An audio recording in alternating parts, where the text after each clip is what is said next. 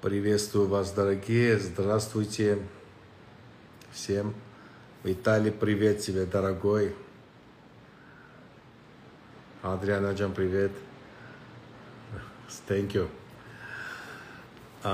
Ждем, пока все присоединятся. Скоро у нас лайв начнется. Будем ждать. Очень интересная тема. Будем обсуждать друг друга с друг другом. Алекс, привет тебе, дорогой.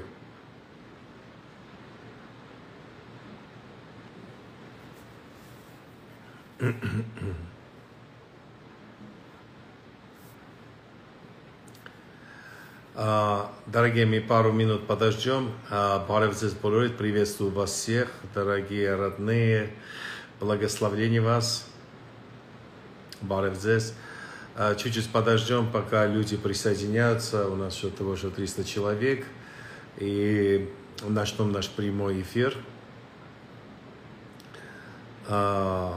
Баревзес Болорит, дорогие, всем привет. Приветствую вас. Руки, сердце. Я тоже вот такое сердце. Люблю вас. Баревзес, Терешатортнизес. Пару минут подождем и начнем. Кирикорджан, привет. Пока я смотрю ваши приветствия, кто приветствует из разных стран. У нас и Россия, и Америка, Украина, Европа. Добрый день.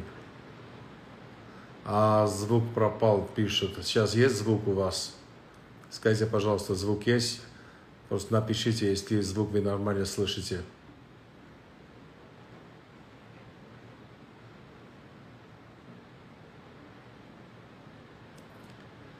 Love you. Hello. Hello, Georgia. Пожалуйста, если вы звук слышите, пишите мне, потому что кто-то пишет, что пропал звук. Окей. Украина, привет. Всем привет. Ողջույն, բարև ձեզ բոլորիդ.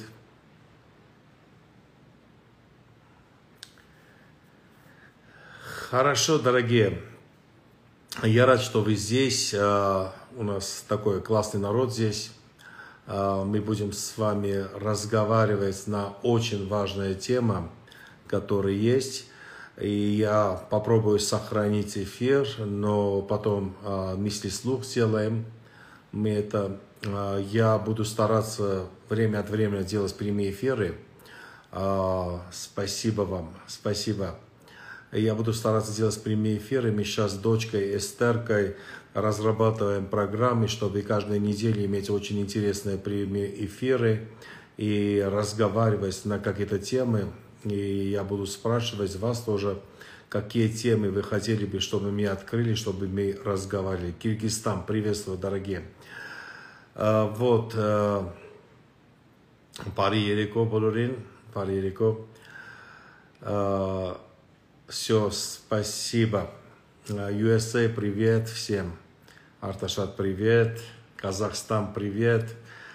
Ну, здравствуйте, дорогие. Ладно, я думаю, уже до конца будем здороваться. Сегодня у меня прямой эфир. Очень важный вопрос, который сегодня мы будем вместе обсуждать, разговаривать. Вопрос стоит в том, почему дети верующих, дети служителей уходят в наркотики или пьянство, или другие вещи, или мир уходит. Знаете, я уже где-то 4 года делал вот такой поиск вот этого вопроса, изучал этот вопрос и получил несколько ответов на этот вопрос. Конечно, однозначно нельзя ответить на этот вопрос, но что я вам скажу, здесь может быть, даже какой-то процент имеет просто это как несчастный случай, когда с детьми так происходит, так случается. Но большинство мы можем видеть, что приходит от родителей и от религиозных обращений к детям. Почему люди становятся наркоманами, почему люди уходят в мир, почему люди уходят в алкоголь. Смотрите, порой мы просто берем духовный фактор, но не берем психологический фактор, что работает у ребенка. И я хочу сегодня открыть и теологический, и психологический фактор, что почему это все происходит. Я нашел три причины, почему это может произойти, и это очень интересно. Смотрите, что происходит, дорогие возлюбленные. Я еще мысли вслух об этом буду делать, об этом буду говорить. Ребенок, допустим, переживает гормональное развитие. Вот ребенок с 10 лет начинает развиваться гормонально, но гормоны растут и развиваются гормоны, и он с утра до вечера, у него это факт, что может быть сексуальное мышление, и просто думать об этом, все это самое.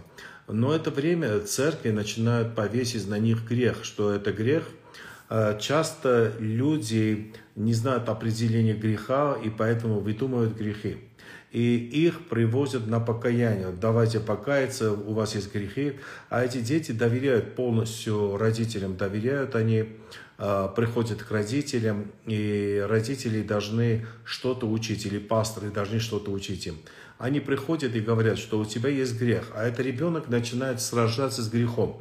Но хочет или не хочет, эти мысли сопровождают его каждое время, каждый суток сопровождает его и не оставляет его эти мысли. Но он с этими мыслями спит, с этими мыслями просыпается. Допустим, в миру это считается нормально, когда с 10 до 16 лет у ребенка есть гормональное развитие, и ребенок об этом думает. А в христианском среде их привозят к покаянию. А ребенок не может это побеждать. Просто невозможно это победить, потому что внутри человека что-то происходит. Это время на них начинают вешать грехи, без любви, без ничего, просто судить начинают людей. И где-то 15 лет или 14 лет с ними что-то происходит. Смотрите, чтобы эту тему изучить, я провел очень много рэп-центрах и других местах, когда дети-служители становились просто наркоманами или алкоголиками. Но больше с наркоманами я общался. Что произошло с ними? Где-то 16 лет, когда их был в жизни, они поняли, что им не победить этот грех, что они в ад уйдут. А церковь просто не понимает, что Христос нас спас, чтобы на небо отправить. А церковь всегда постоянно говорит, ну не все церкви, конечно, некоторые братья говорят, что вы в ад пойдете, в ад пойдете, в ад пойдете. И постоянно это повторяют. А ребенок этого верит. И он начинает сражаться, очень сильно сражаться начинает. Сражается 3, 4, 5 лет, и он видит, что невозможно это победить. И он в какой-то момент в жизни начинает верить, что я иду в ад. И здесь уже решает, раз иду в ад, так лучше в миру хорошо жить, так лучше в миру хорошо жить, нежели просто пойти в ад просто так. И они решают свои христианские принципы повернуть и жить в миру хорошо. С этого момента начинают мирскую жизнь вести, начинают вести просто плохую жизнь, и потихонечку марихуана, а потом другой, и попадают в наркоманию. Это я многим людям, которые спрашивал, они вот об этом говорили. Они об этом говорили. Но они видят, что это грех все равно они победить невозможно. Тогда у меня большой вопрос возникает тоже самым братьям, которые говорят, вы в грехе, вы в ад пойдете. Да? Почему они не дают средства освобождения?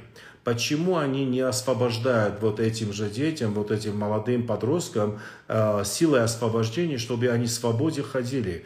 получается, что ребенок скрывается в своих грехах и начинает верить, что они в ад пойдут. На самом деле они в ад не пойдут, потому что Иисус любит их, Иисус понимает их, они спасенные люди, но они уговаривают церковь, своими религиозные люди, своими просто атаками, уговаривают им, что они пойдут в ад, и после этого происходит ужасное. Они начинают принимать наркотики, начинают принимать алкоголь и потихонечку уходят. И что интересно, я был однажды в Портленде, Grace and Action рэп-центре у наших хороших друзей Алекса Качаряна, там рэп-центр.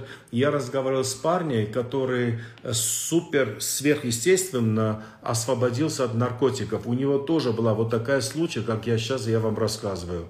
А его папа был в баптистской церкви пресвитером или служителем был. И он освободился. И я ему спрашиваю, говорю, скажи мне, пожалуйста, а ты папу сказал, папа обрадовался, что ты освободился. Он говорит, папа сказал, лучше был бы ты наркоманом остался бы, чем пошел вот эта церковь, пошел харизматом, пошел тем, другой. И вы знаете, дорогие, вот насколько вот жестокость, жесткость, которая есть среди нас, насколько это просто невыносимо уже. Я верю, что Господь Иисус Христос принес нам свободу. И есть победа, которую они сами, эти дети, должны побеждать. Теперь вы мне спросите и скажете, дорогой брат, тогда что делать? Тогда оставить, чтобы они согрешили или как? Знаете, что я думаю? Есть победы, которые они должны сами вести. Есть битвы, которые они сами должны вести, эти битвы. Знаете, я моих детей, когда воспитывал, я не учил моих детей, как не грешить, я учил, как каяться вообще. Это то же самое, когда ты учишь, как мыться, не то, что как грязь не попасть или что. Это победа, это война, они победят. Вот это время надо их поддержать и сказать, Господь тебя любит, Господь тебя поддерживает, и чтобы люди почувствовали любовь Божию и свободу, потому что любовь Божия освободит. Некоторые люди в мир не уходят с этого. А что они делают?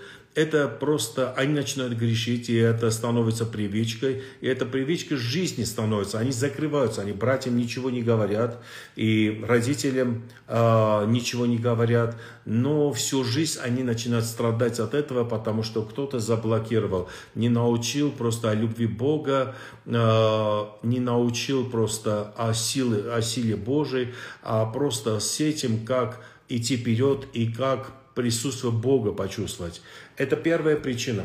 Значит, первая причина, это то, что я видел, это когда родители или церковь заставляют и говорят, что вы в ад пойдете, и какой-то момент в жизни они их уговаривают, что они уходят в ад, и после этого они начинают просто так жить, они начинают просто мирской жизни жить, потому что все равно идут в ад, они этому начинают верить, и они начинают просто так жить. Это первый случай, то, что происходит. Потом опять я повторюсь в конце. Второй случай, это опять приходит уже не от служителей, а приходит от родителей, потому что часто дети бывают обмануты. В чем бывают обмануты? Вот, допустим, приходит ребенок к родителям, вот к папу приходит, говорит, папа, купи мне iPhone, или купи мне какой-то, не знаю, самокат, или велосипед, или что. И папа говорит ребенку, смотрите, до 9-10 лет ребенок верит всему авторитетно то, что говорят родители. Иди молись, и Господь тебе даст. Как вы думаете, ребенок молится или нет? Обязательно ребенок приходит и начинает молиться и просить, Господь, пожалуйста, дай мне вот это, то, что мой iPhone, мой телефон, дай мне. И родитель не покупает. Потом этот ребенок приходит в школу и видит у всех мирских детей есть айфоны, есть телефоны. И знаете, он не думает, что родитель где-то не захотел раскошелиться, покупать или что-то, он начинает думать так: Бог меня не любит, Бог их любит, а меня не любит. И с этими мыслями он начинает ходить, этими мыслями начинает просто проходить свою жизнь, приходит в церковь и видит, кто-то другие имеет iPhone, а он сам не имеет этого айфона. И с этого момента он начинает разочароваться не в Отце, не в церкви, а в Боге начинает разочароваться. А это время, наверное, и Бог и дает Отца деньги или что-то дает, но все равно для него не покупают это. И потом он видит, что он нелюбимый для Бога, и он решает просто жить мирской жизнью и уходит в мир. Знаете, это тоже очень ужасно, когда дети обмануты. Дорогие, если вы не хотите покупать, или у вас денег нету, или что, лучше скажите вашим детям, что у тебя денег нету, ты не можешь. Когда деньги будут, обязательно купим вам телефон и другое. Но только не обманывайте, потому что разочарование приходит от Бога. Разочарование приходит от Бога. Разочарование приходит к Богу, к отношению к Богу приходит. И дети становятся очень пассивными и становятся просто... Ничего они не делают уже в жизни. Это уже вторая причина. Мы видим, что иногда дети бывают просто обмануты. Я хочу одно местописание прочитать вам. Сейчас я прочитаю одно местописание буквально. И что здесь написано? Смотрите, Колоссянам 3:21 написано: «Отцы, не раздражайте детей ваших, дабы они не унывали». Смотрите, что такое унывать? Я взял, просто посмотрел вот в интернете, что означает унывать. Понимаете, мы знаем, что такое унывать, но на самом деле это очень серьезно. И здесь написано, чтобы не падали духом, просто чтобы их дух не был разбит, чтобы их дух не был сломан. И когда вот этими вещами люди раздражают своих детей, они просто, их дух ломается, и потом восстановить невозможно этих детей. Или пройдет какое-то время, они попадают в какие-то плохие места, и у нас часто вопрос: а почему от Бога уходит? Смотрите, я не верю, что могут молодежь от Бога уйти, от нашего хорошего Бога, сладкого Бога. Писание говорит: почувствуйте, попробуйте, какой я сладок. Никто не уходит в мир. Просто уходит от неправильного воспитания и от неправильного церковного подхода, который есть подросткам и детям. И третий случай, который я видел, то, что тоже происходит, что служителя не могут становиться пасторами вот этих детей. Они пасторы родителей, но к молодежи или к детям не стучатся они. Просто они себя далеко держат, что они взрослые уже и не имеют дружбы. Ни лагеря не делают, ни просто с ними не беседуют, не разговаривают. Нету дружеских отношений с этими детьми, но мы должны относиться как к нашим детям. Когда пастор, допустим, я являюсь пастором церкви, да, я всегда себе задаю вопрос: хорошо, я пастор этих взрослых людей, а являюсь ли пастором ихних детей? И знаете, когда я вижу, что дети меня называют пастором, обнимают меня, я радуюсь, потому что я смог стать пастором тоже ихних детей. И я буду вести. Я не знаю, сколько поколений это возможно, но служителя не только для того, чтобы проповедовать, только служение вести или что-то такое. Это колоссальная, большая работа, чтобы они стали тоже пасторами ихних детей. Где ребенок растет, и он думает: да, это церковь моей мамы и папы, но не моя церковь. А пастор — это пастор моей мамы и папы, но не мой пастор. Я верю, дорогие, что церковь должна стать церковью ваших детей тоже. Пастор должен стать пастором ваших детей тоже. Смотрите, получается 4 случая. И я бы хотел потом знать ваше мнение. У нас будет, я оставлю это все, и мнение ваше писать.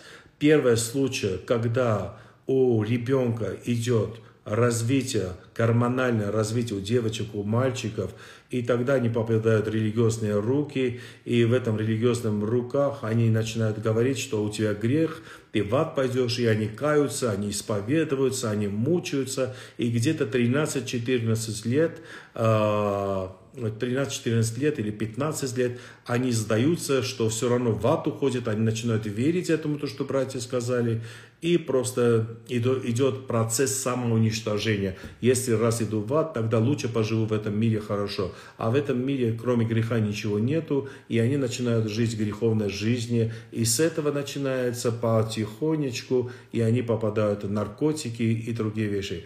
Я однажды приглашу руководителя в рэп-центрах, да, и сделаю такую передачу. Они сами вам расскажут, потому что я думаю, часто мы недооцениваем руководителей рэп-центра, что они могут нам помочь в воспитании подростков и молодежи. Но они все знают и знают, почему это все происходит.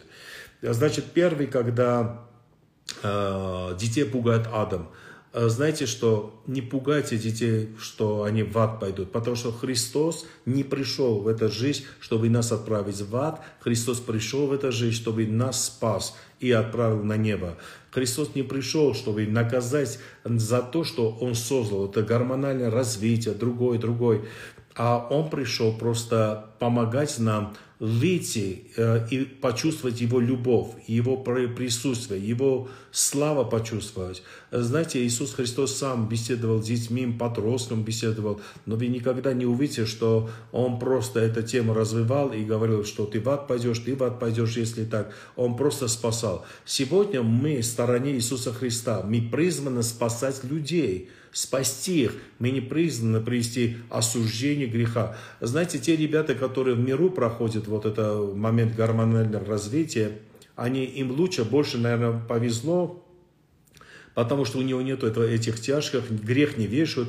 А вы представьте, вот психологически, вот здесь сейчас есть психологи, которые меня слушают, извиняюсь.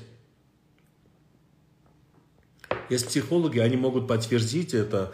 У ребенка и то очень тяжелое состояние, гормональное развитие, он уставший, все, а на него еще грех вешают. Грех вешают, что ты грешный, а плюс приходят молодежному пастору или кому-то приходят, и они ему говорят, а ты в ад пойдешь. Ты пойдешь в ад, и с этим мучением ребенок начинает. У него идет усталая жизнь, у него придет атака, приходит мысли, что он уходит в ад, он грешный. Вот с этим настроением он проходит свою молодость.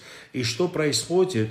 Он просто унывает, он разбивается духом, и идет процесс самоуничтожения. Это раз. Второе, когда родители обманывают, что помолись, когда Господь тебе даст, и ребенок молится, что Господь дай мне, пожалуйста, и они не получают это. И они думают, что Бог их не любит. С этим атакой тоже они живут и до конца жизни идут. Но или в каком-то процессе сдаются и уходят просто в другую жизнь, все равно Бог их не любит, Он Бог, и Бог им ничего не даст. И третье, что служители не могут достучаться до этих детей. Вот три причины, что я видел. Я, конечно, сейчас у нас лайв, прямой эфир, я могу просто это доказать местописаниями, очень много местах открыть. Но есть еще четвертый случай, просто я это называю просто тяжелые случаи, просто так случилось, несчастные случаи я называю, когда родители хорошие, церковь хорошая, никто так не пугает, ничего не бывает, а просто люди выбирают мирскую жизнь, выбирают наркотики, выбирают такие вещи. Это тоже бывает. Но я скажу вам сразу 10-20% это. Остальные проценты приходят от служителей или от родителей. Я верю, что ребенок, еще будучи в церкви, он должен переживать Бога. Молодые люди будут переживать Бога. Молодежь не для того, чтобы мы гнали. Молодежь для того, чтобы они пережили Бога. Дети не для того, чтобы мы их гнали вот грехами или что. Они для того, чтобы пережили Бога. И взрослые тоже должны пережить Бога. И вместе мы должны спасти мир, потому что Господь нас призвал спасти этот потерянный мир. Вот это мои мысли, дорогие возлюбленные. Буду ждать ваши комментарии. Конечно, нету здесь такое варианты, чтобы просто так общаться, громко говорить друг с другом. Вы можете писать, постараемся тоже ваши опыты взять, ваше мнение. И я что хочу, не то, что я сейчас делаю вот это догматическое объявление или просто это догмы и все. Я хочу раскрыть эту тему, потому что у меня в сердце есть тронуть вопросы, которые люди боятся трогать, люди боятся об этом разговаривать. Хотел бы с вами просто пообщаться, посмотреть, а что вы думаете об этом, что вы скажете об этом, потому что это очень серьезная тема, реально очень серьезная тема, и мы должны как-то стать защиту вот этого молодежи из поколений, которые идут за нами, чтобы просто их освободить от многих вещей. Вот это, с чем я хотел с вами поделиться, дорогие возлюбленные. Спасибо большое за это время, что вы со мной были. Мы где-то уже какое-то время вместе. Я сохраню эфир. Я попробую сохранить эфир. Конечно, недавно у меня произошло такое, что я хотел сохранить эфир, так и не смог сохранить. Но я попробую сохранить эфир. И, пожалуйста, пишите там комментарии. Я еще сделаю мысли вслух. И ждите очень хороших прямых эфиров. Люблю вас, обнимаю. Да, еще вещь, то, что я хотел бы сказать. Здесь есть молодая девочка, тебе где-то 23 года, и у тебя очень тяжелое время проходишь. Даже ты думаешь, лучше я не родился бы, очень тяжелое время жизни. Я хочу сказать, Бог тебя любит и Бог тебе поможет. Это всего лишь обман дьявола, это всего лишь эмоции, что тебя оставили. У тебя жизнь будет очень сильно благословлен, и ты будешь очень счастливым человеком.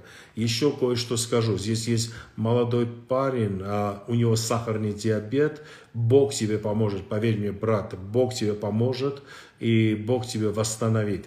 Еще я чувствую, сейчас в духе приходит, здесь девочка молодая, тебя оставили, просто бросили. Знаешь что, Господь видит это все. Ты не чувствуй себя отверженным, Господь любит тебя, и ты потом Богу будешь благодарить за счастье, которое имеешь с Богом. За это счастье будешь благодарить Бога просто. Дорогие возлюбленные, будьте благословены, но хотел в конце то же самое время помолиться за Украину, чтобы мы вместе молились. Здесь у нас мы здесь есть русские, украинцы, молдаваны, белорусы, армяне, грузины. Очень много народов есть здесь, но все нас объединяет. Иисус Христос, братство нас объединяет. Мы есть дети Божии, и мы все братья и сестры, дорогие. И я бы хотел, чтобы мы молились, чтобы просто это все закончилось в наших территориях. Это кровопролитие, это война, чтобы закончилась. Да, языки, конечно, пишите, как без вас, любим вас очень, чтобы не было этой войны, не было ничего, и мирно жили, и дружно жили. Давайте помолимся вместе. Отец, во имя Иисуса Христа, благодарим Тебя за возможность, что мы можем молиться Тебе, обратиться. Господь, Ты видишь, что происходит, Господь, в Украине.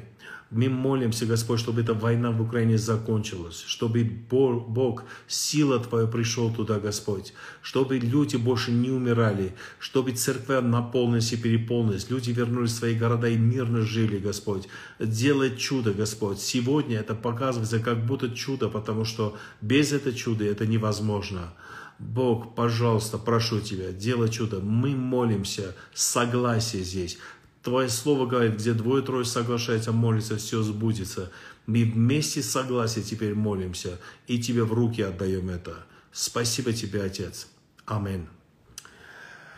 Дорогие братья и сестры, спасибо вам за ваше внимание.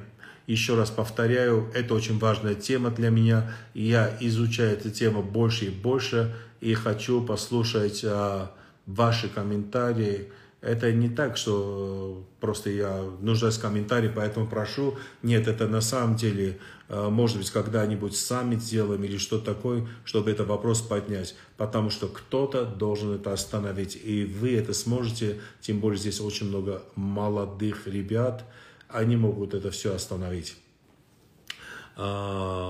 Давайте, дорогие, благословление вас тогда, спокойной ночи, кто проснул, кто идет спать, а кто в Америке только проснулся, вам приятного дня сегодня, благословляю ваш день, обнимаю, люблю вас, до скорого.